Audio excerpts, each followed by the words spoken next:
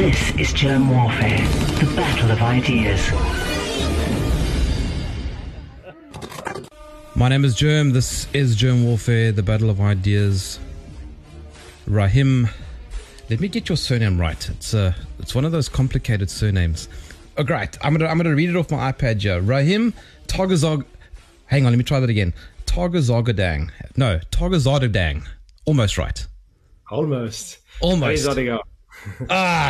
Damn it. Yeah, you Persians, hey. You have to have the most complicated names. Rahim is fine. Rahim. You're in Vienna, aren't you? Yes, I am currently in Vienna, right? And I've grown up in Vienna as well. So I'm very Austrian. And you are the last Austrian economist in Austria. What does that mean? Yeah, it's very old. I mean, I hope most of your listeners know the Austrian School of Economics, and it's one of these scientific traditions that came out of the old Austria, and almost all of those traditions disappeared due to the World War and all the craziness of the 20th century. And some of it survived in the United States, so I got to learn the Austrian school in the US, and from the last remaining student of Hayek, who was still writing in Europe at the time. And so I rediscovered the Austrian School of Economics. And now I'm teaching at university, and I found an institute, and I try to bring back the tradition to Austria. That's how it has happened. So it's quite odd that me with the Persian name should be immersed in that tradition, but it helped, I think, because typical modern Austrian is very different from the old Austrians of the Austro-Hungarian Empire. Vienna at the time was a hub of entrepreneurship and science, and nowadays Vienna is a hub of government intervention and bureaucrats. So the mindset has changed a lot, and I think it helped to have a different mindset, but still have a feeling and empathy for the Austrian culture and heritage. Yeah, I mean, when you talk about Austrian School of Economics, you don't necessarily mean the country of Austria. No, but I mean a certain phase in time, which was very interesting and was mainly concentrated in Vienna, but it was scientists and entrepreneurs and thinkers all around Europe. And Vienna was one of the hubs, one of the cultural hubs. And it helped a lot that the Austro-Hungarian Empire was a very diverse structure, not a modern nation state, but a very complicated arrangement of very different nations. And for a while, government, in particular, the emperor, was taking a hands-off approach, more or less, because he figured out you can't really, with rising nationalism, you can't rule it top-down like that. So it was a very short term when Emperor Joseph Francis said that his task is to protect his people from their government, which I think is a great task for an emperor to take. So that's the best possible scenario, but of course it didn't survive the age of nationalism and warfare, and it all disappeared. I've read some of the work of Friedrich Hayek and Ludwig von Mises, and it appeals to me and it makes sense to me. Why has it died out largely? I guess it made sense to you because you haven't studied economics, have you, at university? No, I haven't studied economics. Yeah, that helps. In particular, if you have a more down-to-earth background, being an engineer helps, being an entrepreneur helps. It's just common sense, I'd say. It's common sense economics.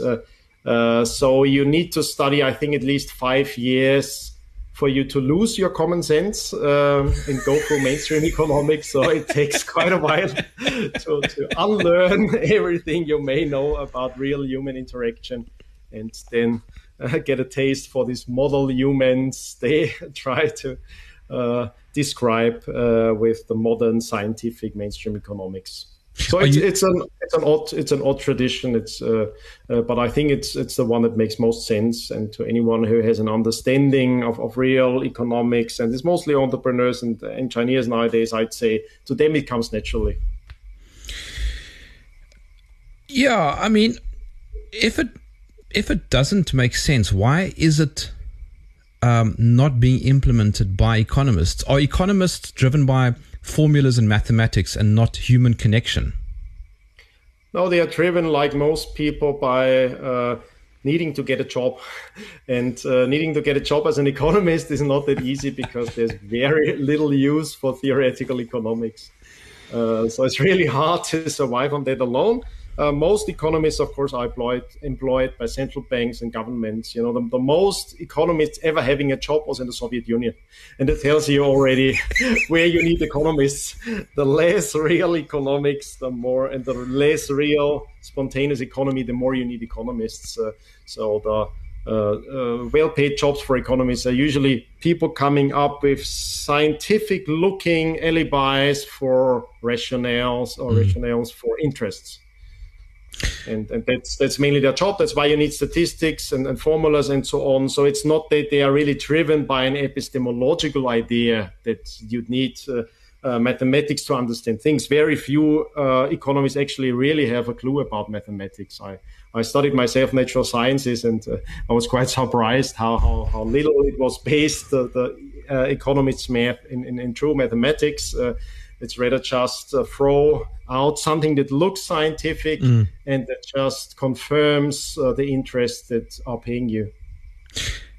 So you're obviously an economist, a book author, a bunch of books, but you're also the president of Free Private Cities, a very interesting project/concept. What is it? It's a concept that arose out of special administrative zones, which is an upgrade to special economic zones, and the general understanding that what we are lacking is innovation in the field of politics, in the sense of living together and the rules it takes and the frameworks it takes. We see a lot of political failure, and one of the reasons for this failure is there is no need for innovation.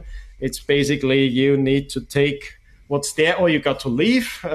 Now the problem for politicians is it has become much easier to leave. So people are more mobile, so that's one pressure there, which is a good pressure, I think, on politics.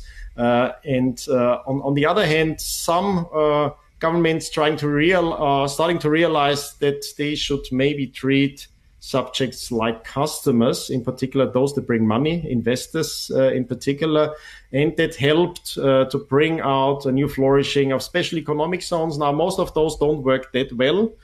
Some work very well, but most don't work well because it's not just enough to offer lower taxes or no customs and so on. It's really about a stable framework for people to build up something in the long term, and that's where politics is really failing. Most of politics nowadays is very short-term oriented, very high time preference kind of politics. So I believe, and we believe in this foundation, that we are in an age where innovation will increase and competition will increase in this field, and it may be a re-flourishing of the concept of the autonomous city-state. And we may live through the demise of the nation state, of the centralized artificial nation states in particular. The phrase free private city, let's break that apart just for clarity. What do you mean by free, firstly? Free means that kind of autonomy, that you have your own rules. That was how the Greeks interpreted it, and they came up with the concept of freedom, and how in the Western tradition it was formed. So the big difference of the Western tradition is that there was autonomy not only of cities, but all kinds of corporations that are voluntary associations of people, and they could act according to their own rules and even have their own courts and own jurisdictions. Corporations like the university, for example, were autonomous structures, autonomous associations. So that's the freedom. It's the freedom to have your own rules as a group, and the freedom of the individual by joining the groups and leaving the groups he sees fit to increase his individual liberty as well. Right, and then the term private. Private refers to the tradition of private property, which means some of those cities were proprietarian communities in the sense of the landowners, It's linked to land ownership. You have a complete land ownership. You're not just a feudal administrator of something. You don't have a fiefdom. It's really the concept that you can use your property as a means of production. And that trumps all other things. Yeah, for me, yes. But I don't claim objective authority on that. It's more like a question of preference and then assumptions a bit. But I'd say yes. I think that's the most important part of it is the private part. But it's the part that's the most difficult to sell, I'd say. Right. And it makes the concept difficult. So politicians, of course, don't want to hear anything about private or privacy. Yeah. In particular, private property in the full meaning of the term. But I do think, yes, it's the most important thing because it allows you to say no. You can shut the door, you can say no to all the craziness or nonsense around you. And that I think is the most important thing in this tradition, the ability to say no. And I suppose this is the most interesting of the three, but how do you define a city? A city is a node of people or a hub of people that don't know each other that well, so they are not a tribe. They are there to voluntarily cooperate and take part in increasing returns of cooperation. So cities allow for exponential growth due to innovation because it brings together different people under very different mindsets. Different than the one usually employed in politics, and it's a win-win mindset. So I think a city is a hub of win-win cooperation. Usually it's a physical place, but it doesn't have to be in the future. I think parts of the internet and other technologies can work the same, and so a city can be considered as an infrastructure for win-win cooperation. That's a natural progression of society, isn't it? Oh, well, it's hard to say what's natural. I think it's a cultural progression. It's not that natural because it's in many ways it's opposed to our instincts. Our instincts were formed in a very different situation of the close, tightly knit tribe with all people having the same rules or following the same rules and high trust due to kinship relations. Now, the trust in a city, and in particular free private city, is a very different kind of trust. It's not due to kinship relations. It's to something you earn, something you have to prove by your behavior and your voluntary behavior. So I don't think it comes that naturally. That's why it's rather the exception in history. But these exceptions are incredibly strong and have an incredible influence on the world. A private city obviously is another way of saying a city-state. Yes, but the term state, of course, is quite complicated.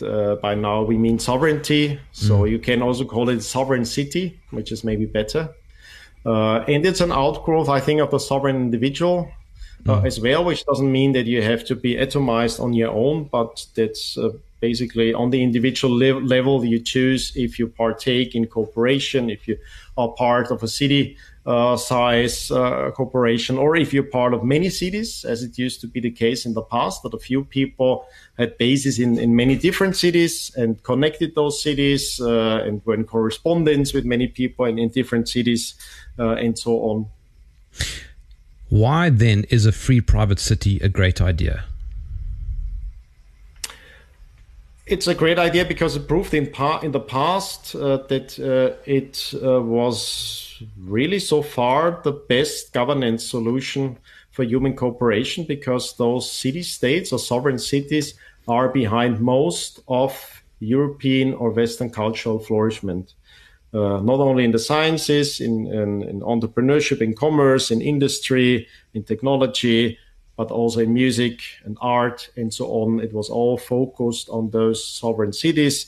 It starts very early with a very old city culture that has been erased from history books, the Phoenicians, which provided the alphabet that we're still using, and the earliest books, the papyrus that we used for it.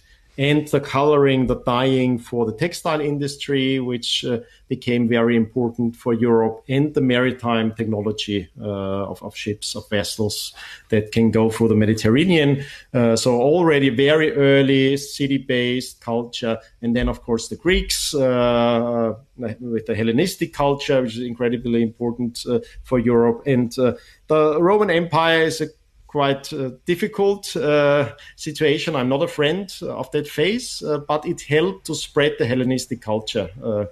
So that's the importance of the Roman Empire. And then it became Christian. And that's the other important part of it. And the Christian culture was very much based on the monastic tradition and the city tradition as well. And then we had the northern Italian cities, which were behind the Renaissance later on. And then we have the northern the Alpine cities and the northern cities of Germany and the Netherlands and the Baltic region. And then we have the British experience also based on cities and trade between cities. So I'd say the larger part of Western culture comes out of these few flourishing sovereign cities and their connections. And it's greatly underrated because, of course, the nation state somehow tried, by rewriting history, usurp all that cultural heritage as if it was its achievement, whereas in fact it's the other way around. The nation state is an outgrowth of this cultural flourishing and technological flourishing and so on, and could make use of all that. So let's just make sure that we understand this. A city-state is essentially an expansion of communities who are in collaboration with one another peacefully. Yes, and it's not tribal community, it's community around shared interest and the strongest connections, the economic connection or the commercial connection. Trade tended to be, and then later on, correspondence about ideas, in particular scientific and cultural ideas. Those were the bonds that linked together Western civilization. So a classic example would be, say, Rome and Athens. They were both city-states back in the day before they expanded outwards. Rome was from the beginning on more territorial, and there's a difference to it. And the question is, do you start from a territory and increase it by subjugating ever more territories? And that's how Rome worked up to the empire. Whereas the Hellenic situation, of course, there are a lot of warfare between those city-states, but it's always focused on like one city hub and then the land around it.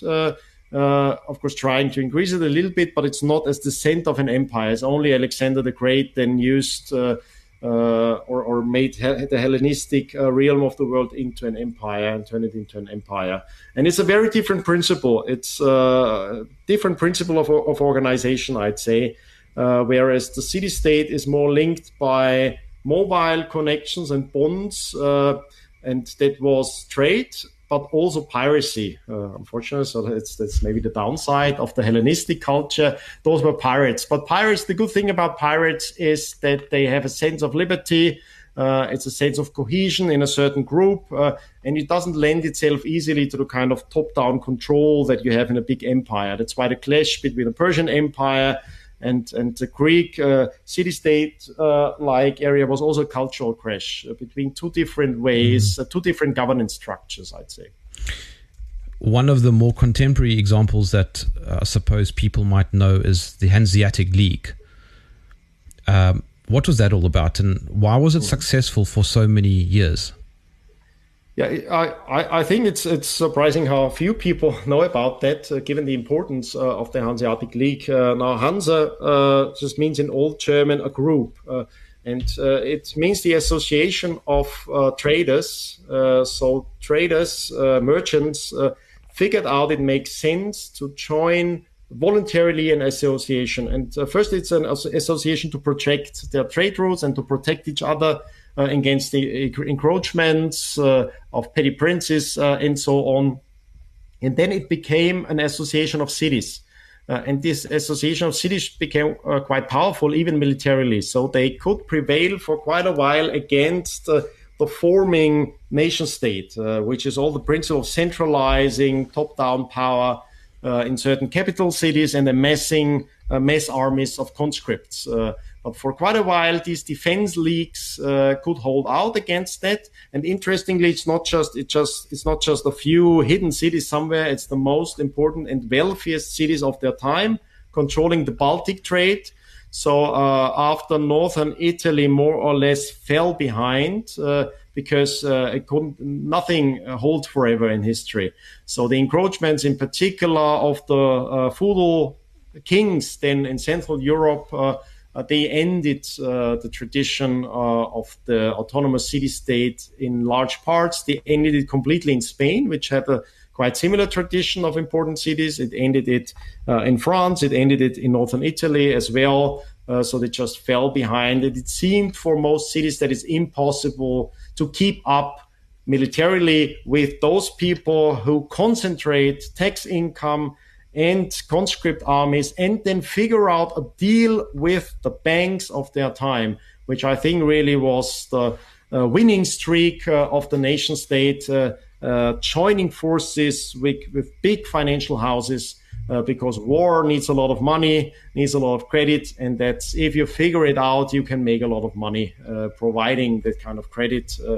And that's what happened then in Italy, and it happened in southern Germany and the northern part of Germany. But it's not only Germany. It was now it's I think 11 or 12 nation states. What was the Hanse? So it's really a connection of cities formed partly as colonial outposts, but formed mostly as merchant posts, trade posts, but also as formation of a Teutonic Knights order, which is also an odd thing. So in Europe, we had orders, knight orders, which were autonomous associations as well. And they acted on their own as well, having their own rules, having their own military forces. And it was this interplay which provided this very interesting network of cities that were not controlled and for a very long time not controllable by centralizing powers. And those cities are behind most of the innovations in commerce, in banking and accounting, but also in technology as well, and in trade, of course. And very wealthy places, which the central powers, of course, were eager to make part of their nation-state projects. You said that you're astounded by how few people are aware of the Hanseatic League and the impact that it had. And when you talk about Hansa, a beer that we drink today is called Hansa. Ah, okay, yeah. Okay, in South Africa, you know the term. Yes. Well, those of us who are aware. But yes, another interesting aspect, Lufthansa, the airline. Mm-hmm. And I haven't been to Germany, but I am aware that there aren't car registration or car number plates that make reference to the Hanseatic cities. Is that correct? Yes, Hamburg still refers to itself as a Hanseatic city. It's not anymore.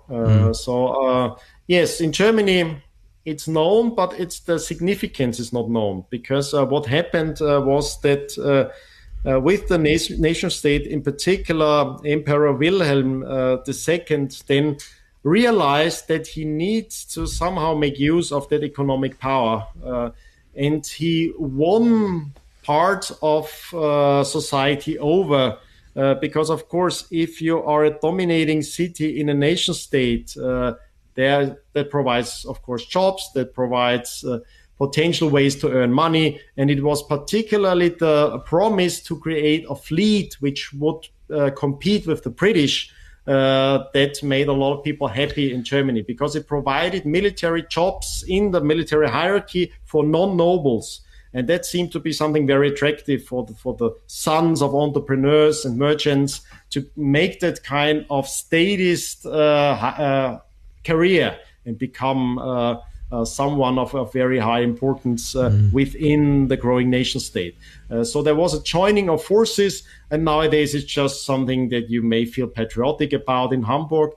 Still, Hamburg is quite an important economic center, and Germany is still important economically, of course. It's a powerhouse, but most people don't understand why. they assume it's maybe the politics of Germany. Maybe Merkel is really that great, but in fact, it's all cultural capital, of course. It's very long traditions of entrepreneurship, a very long tradition of a middle class that is taking care of its money, investing, being hardworking, reliable people. And that all boils down to those traditions. And Germany is particularly strong there in the northern cities and in the southern Alpine parts of Germany, which have another tradition, a link to the mining cities in the Alps, and also nodes and hubs in the very traditional trade roads connecting the north and the south. Because what's right between Italy and Germany, right between the League of Northern Italian Cities and the Hanseatic League, is the Alpine passes. And it's current Austria, Switzerland, Liechtenstein, and southern Germany. And those parts are among the richest still in Europe. And it's all because they were that very important bridge between the old Italian city culture and the new Hanseatic city culture in between. And it's a whole culture of Alpine trade posts and mining, which was particularly important for money and the monetary standards then based on precious metals. What triggered the birth of the Hanseatic League? It didn't just suddenly appear. No, it was a gradual process. There are positive things like a culture of merchants being immersed in the tradition of associations, which is very European. So there we had quite a while of dysfunctional empires, which left a lot of space open for self-organization and people getting together and figuring out how to cope with the uncertainties. Plus, there's a negative element, and that's the dying off of the other city cultures, in particular northern Italy and Venice. Now, Venice for a long time and Genoa and so on, they dominated really Mediterranean trade, but Mediterranean trade died due to being encroached by the Spanish top-down nation state and the Ottoman Empire, which was another Islamic nation state. And for a while, those two top-down constructs, both based on mass warfare, controlled more or less the Mediterranean and thus cut off those Italian cities from their arteries of life, more or less. So then there was a reorientation. Many people left actually the cities and took the knowledge with them. They brought the double entry accounting, banking, and so on. They brought it up north. And for a while up north, there was a new liberty, a new commercial liberty, and the Baltic Ocean replaced the Mediterranean for a while. And it was really due to being a fringe of Europe. It was very fringe in the sense it's really new creations, new colonial outposts, is all either eastern to the Elbe River, which is colonial lands of the Germans, the Prussians in particular. They go east, and their eastern city formations are colonial cities, so they are not directly under empire, under the rule of the empire. It's like a pioneer going somewhere, and you have to give him some liberty in doing so, and that helped. So there was a tradition of liberty, either due to being formations of as colonial outposts by some lords who went there as pioneers, or trade posts, or creations of the orders of the Teutonic Knights. And that mixture led to a tradition of liberty of those trade posts and those cities. And so first the merchants associated themselves with each other because they were not entirely based just on one city, and certainly not on one nation. It's the German Hanse, so it was the Germanic languages that were the lingua franca there. But the people were quite mobile in their undertakings and sometimes even physically. So most would look at many cities at the same time as part of their base, as part of their commercial base. And it's all not concentrated on the land. It's not a territorial state. It's all concentrated on the sea, on the Baltic Ocean, as a natural connection between different ports and different cities. So it's a very different outlook. And out of this association of merchants, you have an association of cities starting, emerging, and that became a defense league. And then the cities all chip in and they have their own monetary standard, the Hanseatic pound, which is based on precious metals, of course, and has maintained its purity for a very long time. And that was part of the success story. So it's a kind of merchants and cities understanding that they need to join forces sometimes without becoming one top-down collective. So it's only if there is a common challenge that you unite, otherwise you don't. So the parliament, there's a kind of parliament, the Hansetag, it's only convened if there's a challenge.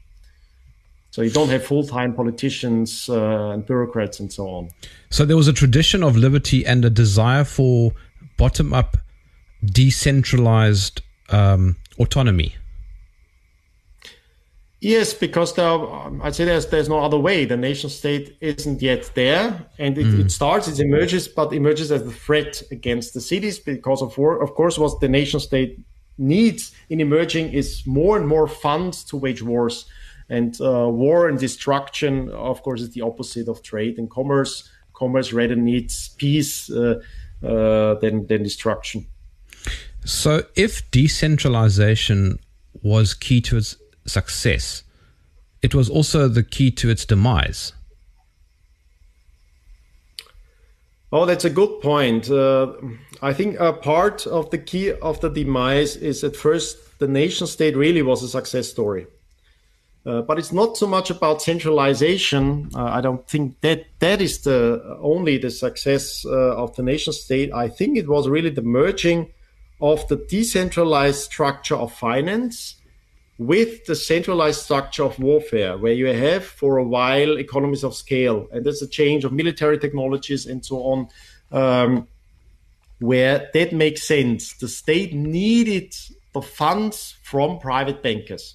Otherwise, the nation state would not have formed. Without the decentralized city culture, there would have been not enough economic power and technological innovation available for the central state to form. So it needed that, but unfortunately, it found it in the bigger banking houses like the Fuggers. The Fuggers are a South German banking house. And those people figured out if you join forces with the nascent nation state, you can become very rich, much richer than just by providing funds to regular guys. And we've seen that success story until today. I mean, if you join forces, it's the whole story of big government and big business and big banking and fiat money, of course. It's the whole story of fiat money. Where one of the major innovation was how do you'd say nowadays, tokenize government credit. And they figured that out, how to make an asset out of the promises of warlords. And by providing all this innovation and this infrastructure and the means of private investors to the centralizing powers and financing those warlords, basically, unfortunately, it proved to be a success story. And it was based on military technology as well, that for a while, military technology really lended itself to this kind of centralization. Because with the artillery warfare, the old defensive structures wouldn't hold anymore. And if you have just enough firepower, you'd go through city by city, and they don't stand a chance just due to the development of military technology. But that changes over time. So unfortunately, it was a phase where the developments in military technology lend themselves to scaling effects and centralized application of military force. But there is also another reason, and that's more what you are highlighting. Now, I wouldn't say it's decentralization. The problem is the Hanseatic cities and the northern Italian cities were different from the Hellenistic cities in the sense that they are just trade hubs. They don't have territory. Whereas the old Greek city-state has an agricultural base as well. It's a small one, but still, I mean, it's like a region. And the region, of course, links to the people in the city to not just be city people, but being connected to the earth and being connected to production.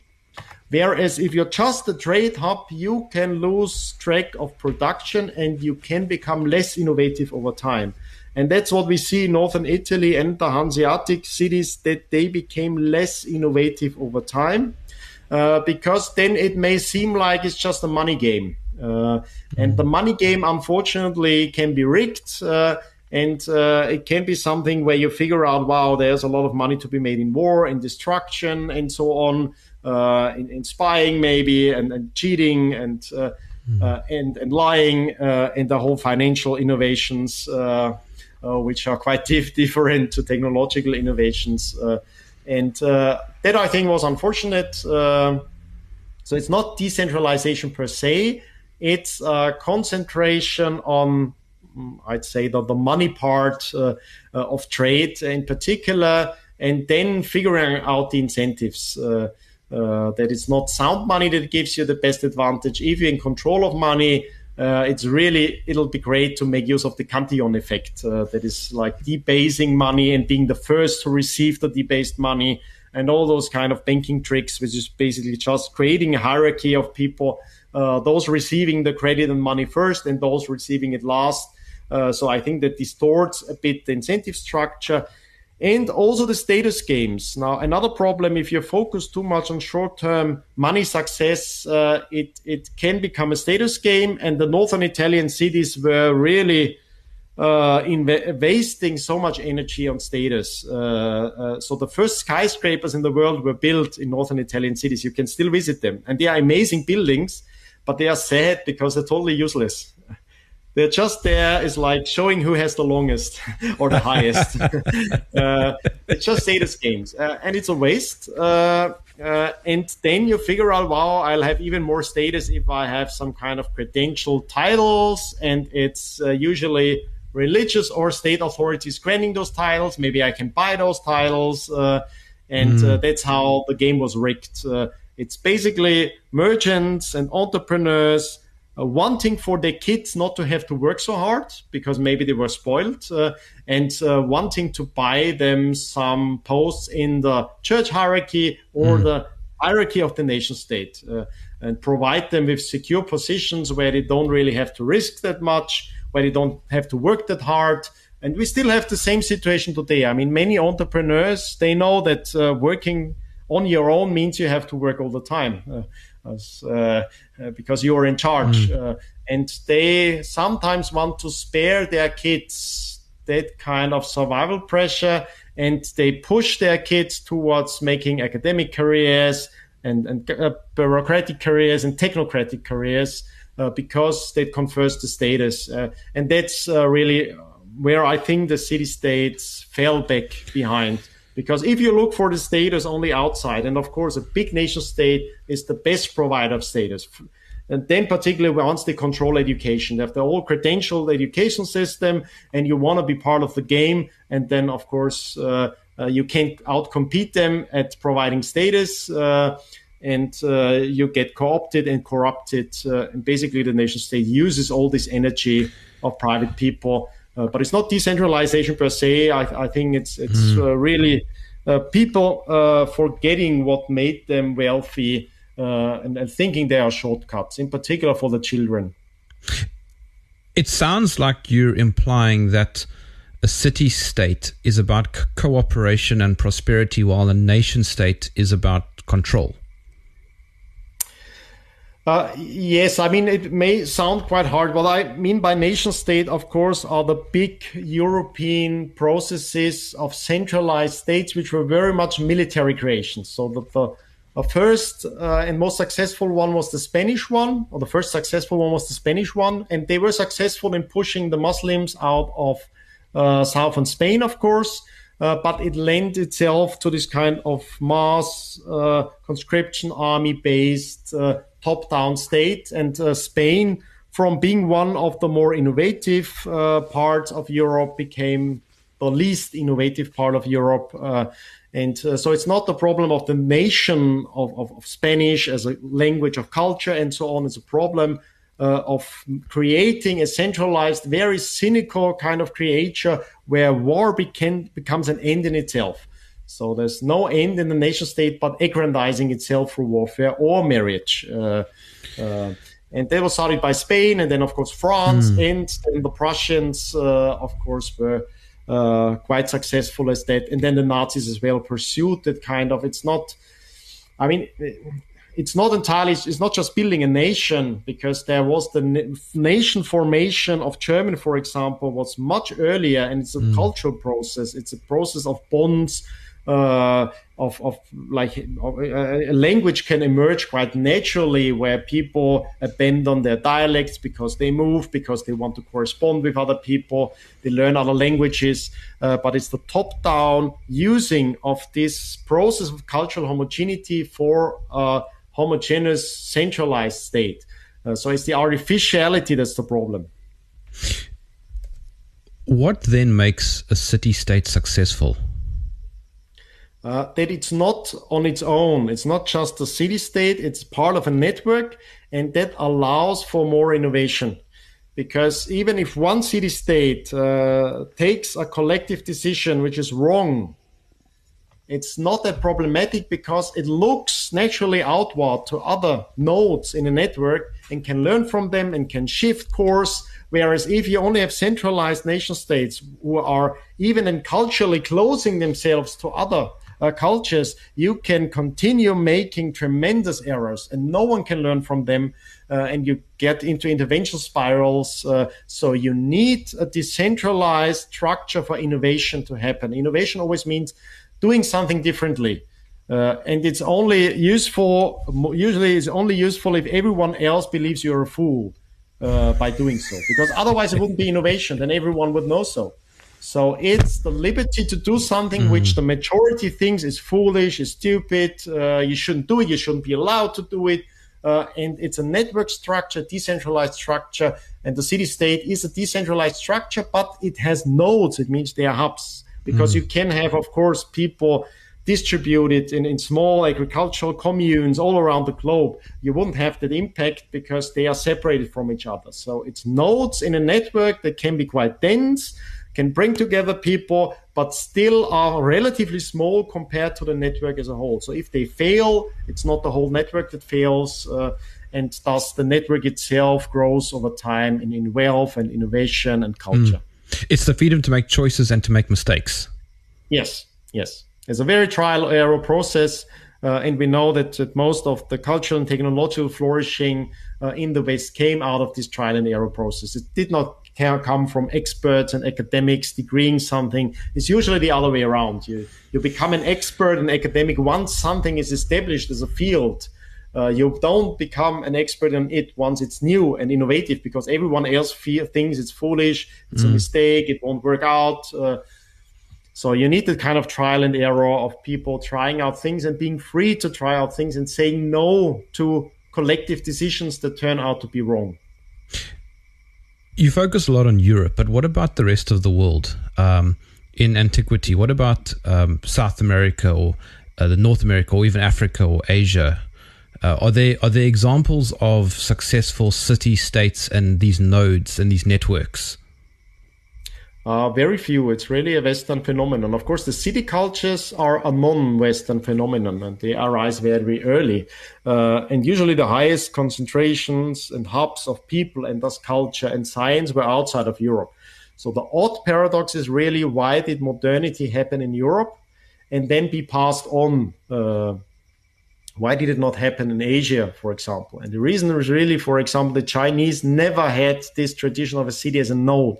It was always the city as an administrative center. And that's the same with the other older city cultures in Sumer and Egypt and so on. There, the city is a hub of redistribution, more or less, and of bringing people together, linked by religious bonds, but really that make possible large-scale collective agriculture. And usually it's based around water management, which is a collective task in these regions.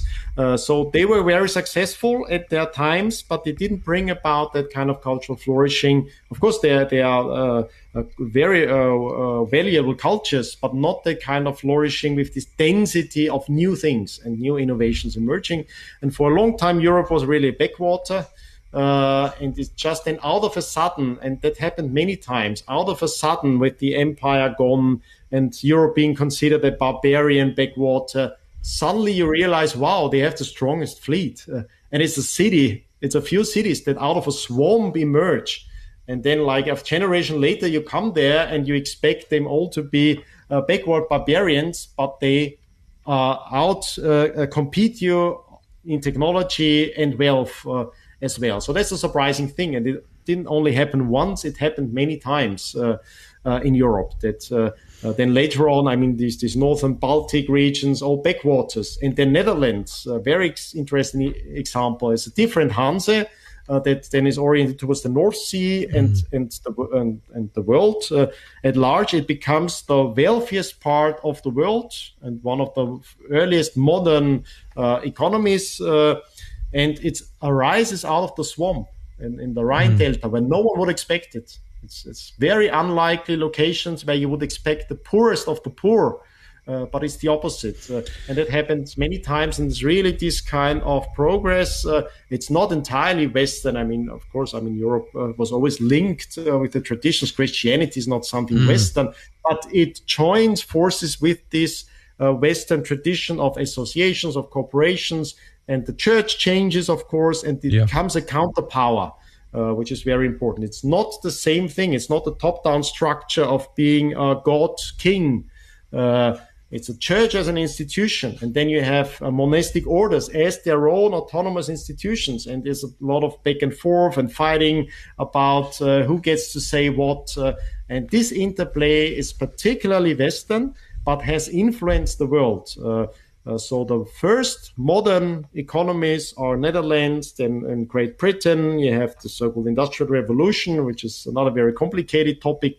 But let's just say for the moment, for a while, the British were the wealthiest on the planet. And then, of course, they spread that. But the spreading happened much earlier as well, before we had a Mediterranean culture, which is to a largest part not in Europe nowadays. It's Northern Africa, it's Western Asia, out of which this culture emerges and goes back to. And then it goes all around the world. We've seen an Asian miracle, and this Asian miracle is largely due accepting that possibility of a more city-based innovation. And a few people realize that really what pushed China to go from complete top-down control to the more mixed economy, which leaves quite a lot of entrepreneurial freedom. It faces and under the framework of the party, that was really pushed by the example of Singapore, which is one of the last few remaining city-states of old. And of course, it's a Western creation, but joining forces with a kind of Asian hunger for progress and Asian cultures and cultural values as well. So it proves itself amendable to a lot of different cultures, because it's really not about a culture in the narrow sense. It's really about a governance structure. It's an innovation in governance, I'd say. Figuring out that those kind of autonomous structures are better in the long term due to their higher innovativeness and lower rate of failure. Yeah, you mentioned Singapore as one of the very few, perhaps modern-ish examples of a city-state. Would Monaco be another one? Monaco, yes, of course. We have a few remainders in Europe, Liechtenstein, but it's not really a city-state. So Monaco as well, I mean, those come out of the old European order, where not everything, not every part on the map was covered by the central state, almost everything, because before it was really thousands of different territorial and overlapping structures. Now it's boiled down to a few, but a few small places remained, and Monaco is among them. But Monaco, I would say that it was formed like an autonomous city. It's a remainder of the full structure. It's more city-like than Liechtenstein, for example. But Liechtenstein is more important as a financial hub, even though it looks like a farming villages. It's more important financially, and it's all digital nowadays, of course. So Liechtenstein has become more important than Monaco. But those are remainders. But the really city-states are outside of Europe now, because Europe is the only part of the world where special economic zones are not possible, because the EU really is a centralizing force that hates competition.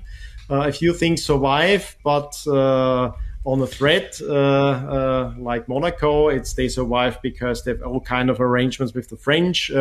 basically not allowing any French citizen any kind of the liberties that Monaco provides. So if you're French, changes nothing for you. Just it gets more expensive when you move to Monaco. And the same with the small city-state-like things in Italy. A few survive of that.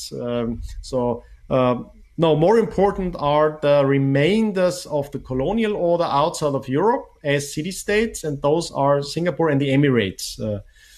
Abu Dhabi, perhaps, and Dubai. Abu Dhabi, Dubai, and so on, yes. Those are the Emirates.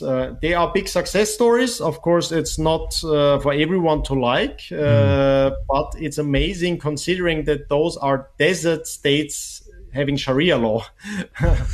So Islamic desert states. The least you would expect them to be hubs, but they've become hubs by realizing that they were fortunately small enough to not go for the territorial nation-state way. So they had to remain hubs. They had been hubs in history as well. And then to being a remainder of the British order, more or less, they made best use of that. And what they figured out is the only way to attract expats and investors to the desert is to not to apply Sharia law. Right. Is to leave, as is the old tradition. If you want merchants, let them have their own laws. Let them bring the rules they are used to. And that's what the Dubai Financial Center, for example, offers, which is a special administrative zone. And that's an example. It's not a utopia. It's something that's working. And it brings a lot of the wealth of Dubai. Of course, Dubai is not oil rich. So all of the wealth is coming to investment, production, being a trade hub and financial hub. Abu Dhabi is even wealthier. Whereas Dubai has gone for a bit of the short-term investment like fiat wealth, whereas Abu Dhabi is taking a more long-term approach. But still, I think they are success examples. They are showing the potential of going within one generation from a fishing village in the unlikeliest place of the planet to a miracle city where even a Westerner would consider living and say, okay, I can have a very high quality of life and great job opportunities, zero taxes, good place to be. And that's a very European thing or Western thing. So it's not really Western anymore. And I don't think it's culturally entirely Western. I mean, it depends how you look at it. You can be very proud of that heritage. But if you don't consider yourself a European, you'd say, well, probably that culture will live on outside of Europe. And I'm convinced of that Europe now is a very unlikely place for a new Hanseatic League to emerge, unfortunately. Yeah. So, I mean, I met you a few weeks ago when you were here in South Africa, and I thoroughly enjoyed the talk that you gave. And you made mention of South Africa being in the future. What did you mean by that? In two senses, it's the future of Europe. In a negative way, obviously, because the South African nation state is as artificial as the European Union and even more dysfunctional. So it's the example of what does it look like to live in an entirely dysfunctional artificial nation state that you can learn in South Africa. So everyone who wants to learn in Europe and see what in 10, 15 years life will look like in Europe can go to South Africa. But it's a positive example as well. And I have to say, I get along with South Africans much better than with Europeans nowadays. Most Europeans have the mentality of government bureaucrats, whereas those South Africans who are not government bureaucrats tend to be more entrepreneurial. They know that a lot of their life is their responsibility. They have to care for their security, for their healthcare, for their education. It's a lot more personal responsibility because you can't rely on the central state. And that changes the outlook. Whereas in Austria and Germany, most people think that they can trust those structures. They have their best interest at heart. You'll do everything they say. And if they give you a vaccine mandate or whatever, of course, that's in your best interest. And you've got to hurry up in complying and doing everything you're told because the government is there to provide everything for you. Whereas in South Africa, the trust is much lower. The downside is the trust in society is lower, but the upside is you don't have the trust in bad structures that are not sustainable in the long run. So I think, and I've seen a lot of amazing cultural flourishing, even I'd say, in particular among these Afrikaner initiatives, the city formations, the institutions that are built up. Really, within this week in South Africa, I visited lots of projects, and I was amazed by the quality of the people involved, by their how they are engaged in it, how it's a long-term perspective. And I'd say generally that the average quality of the people I met in these projects is far above what I'm used to in Europe. I think it comes out of that you need to create your own institutions. You can't just rely on someone providing them for you. So I think what very few people realize, and only I through my trip, I realized how far you've come, that South Africa could be a positive example as well. Of course, not the nation state of South Africa, but South Africans, the people living there, and managing and coping with life in South Africa. And I think there's a lot to learn. Maybe most Europeans still are having a much too good life to think about having to learn from anyone, because they think they can teach the world. And unfortunately, South Africans learn from Europeans. You took over the German constitution, which was really, really bad idea. And all the experts that came over from Europe with all the development advice and so on, you should have kept them out and never have allowed them to enter. But in 5 years and 10 years from now, more and more Europeans will be under immense pain, realizing that their trust was really abused and that they don't get in return what they expect, namely that kind of safety, quality of life, and so on, that they take for granted. And then I think they learn from the South African experience. And that's why I think South Africa is the future, also in a positive sense. I wanted to ask you about Orania. I think you know of it. Yes. This little sort of Hanseatic town in the middle of the country. Yes, I'm quite impressed by it, and due to the size and autonomy. It's really, I'd say it's not, we have a lot of communes and communities, even in Europe, like people getting together, starting their own thing. And usually it's like tens of people. The largest are a few hundreds of people. Orania has more than 3,500 people, I think now. And the growth rate is amazing. And it's not obvious. It's really difficult challenges getting people forming a kind of culture and living together, because it's much larger than a kind of tribal structure, people where everyone thinks alike. So that's a big challenge. So I have a lot of respect for the people building up that kind of institution. And I have not visited Orania yet. I had a chance to talk to a few people very much involved with it. I had a very, I was impressed. I had a very good impression of the people that are involved with the project.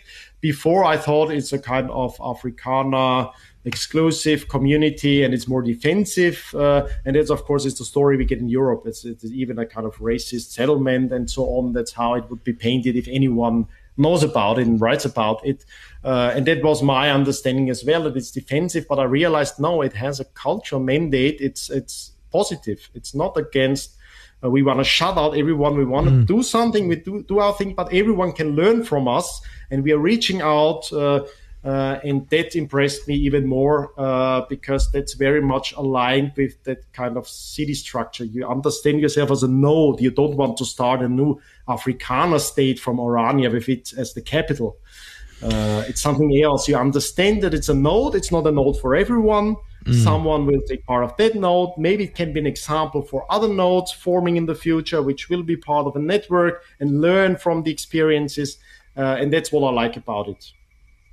Do you think technology and the rapid pace of its progress is going to perpetuate the breakdown of the nation state?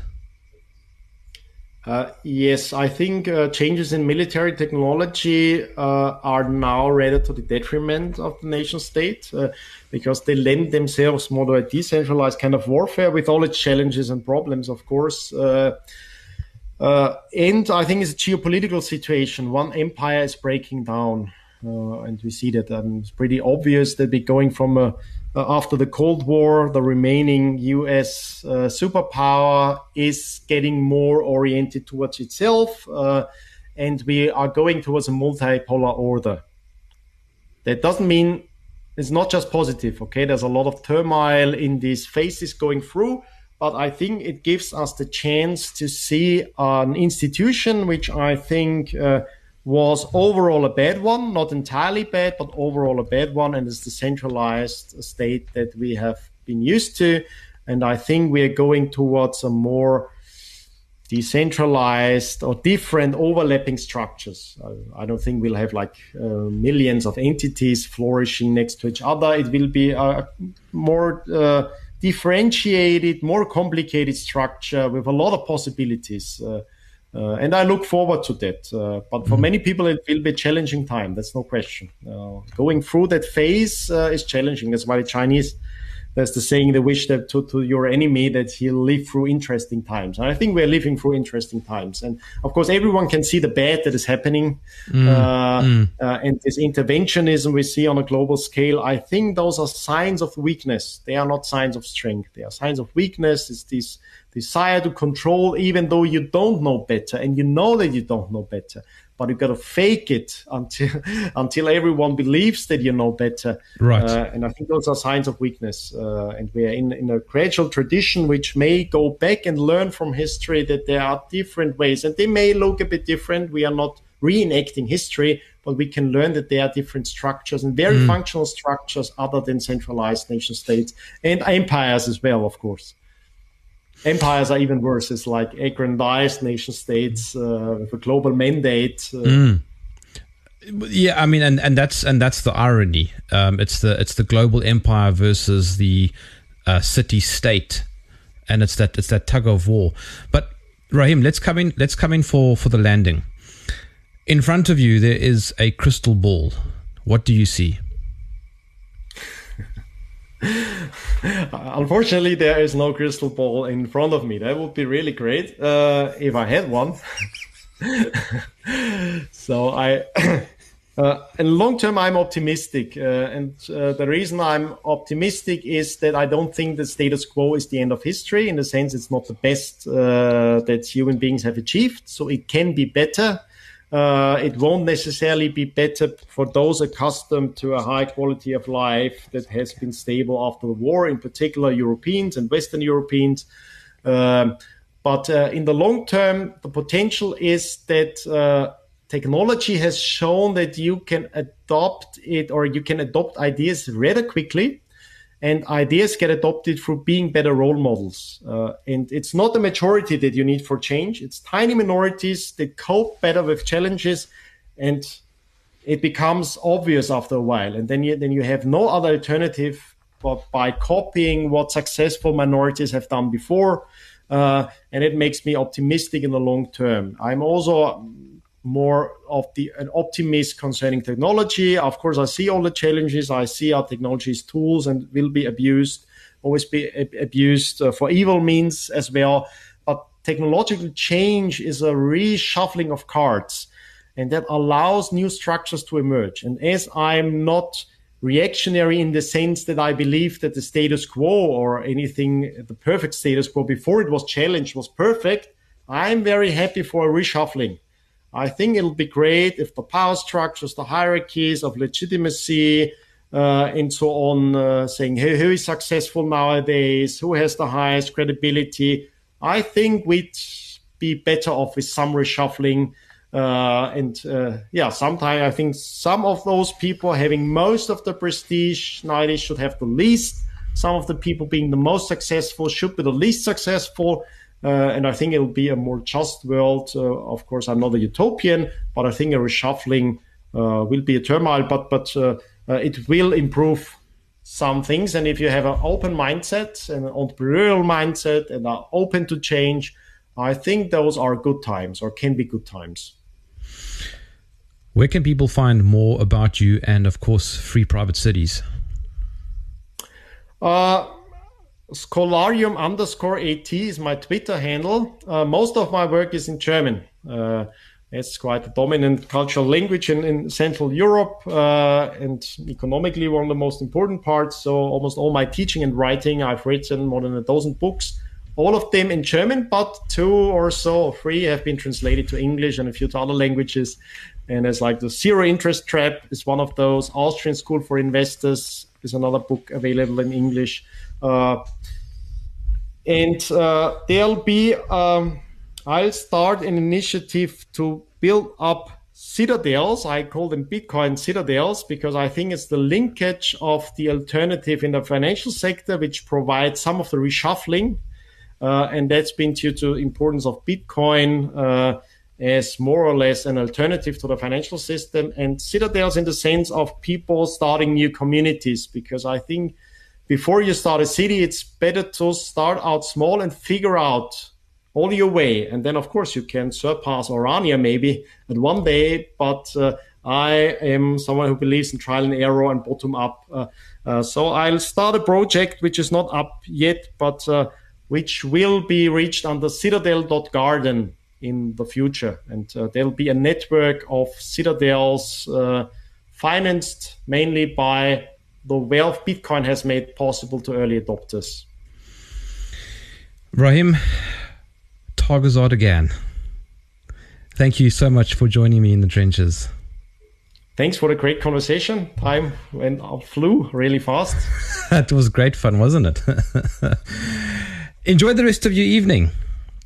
Thank you. You too. And hope to see you again in South Africa. You will. In the future. You will. My name is Germ. This is Germ Warfare, the Battle of Ideas.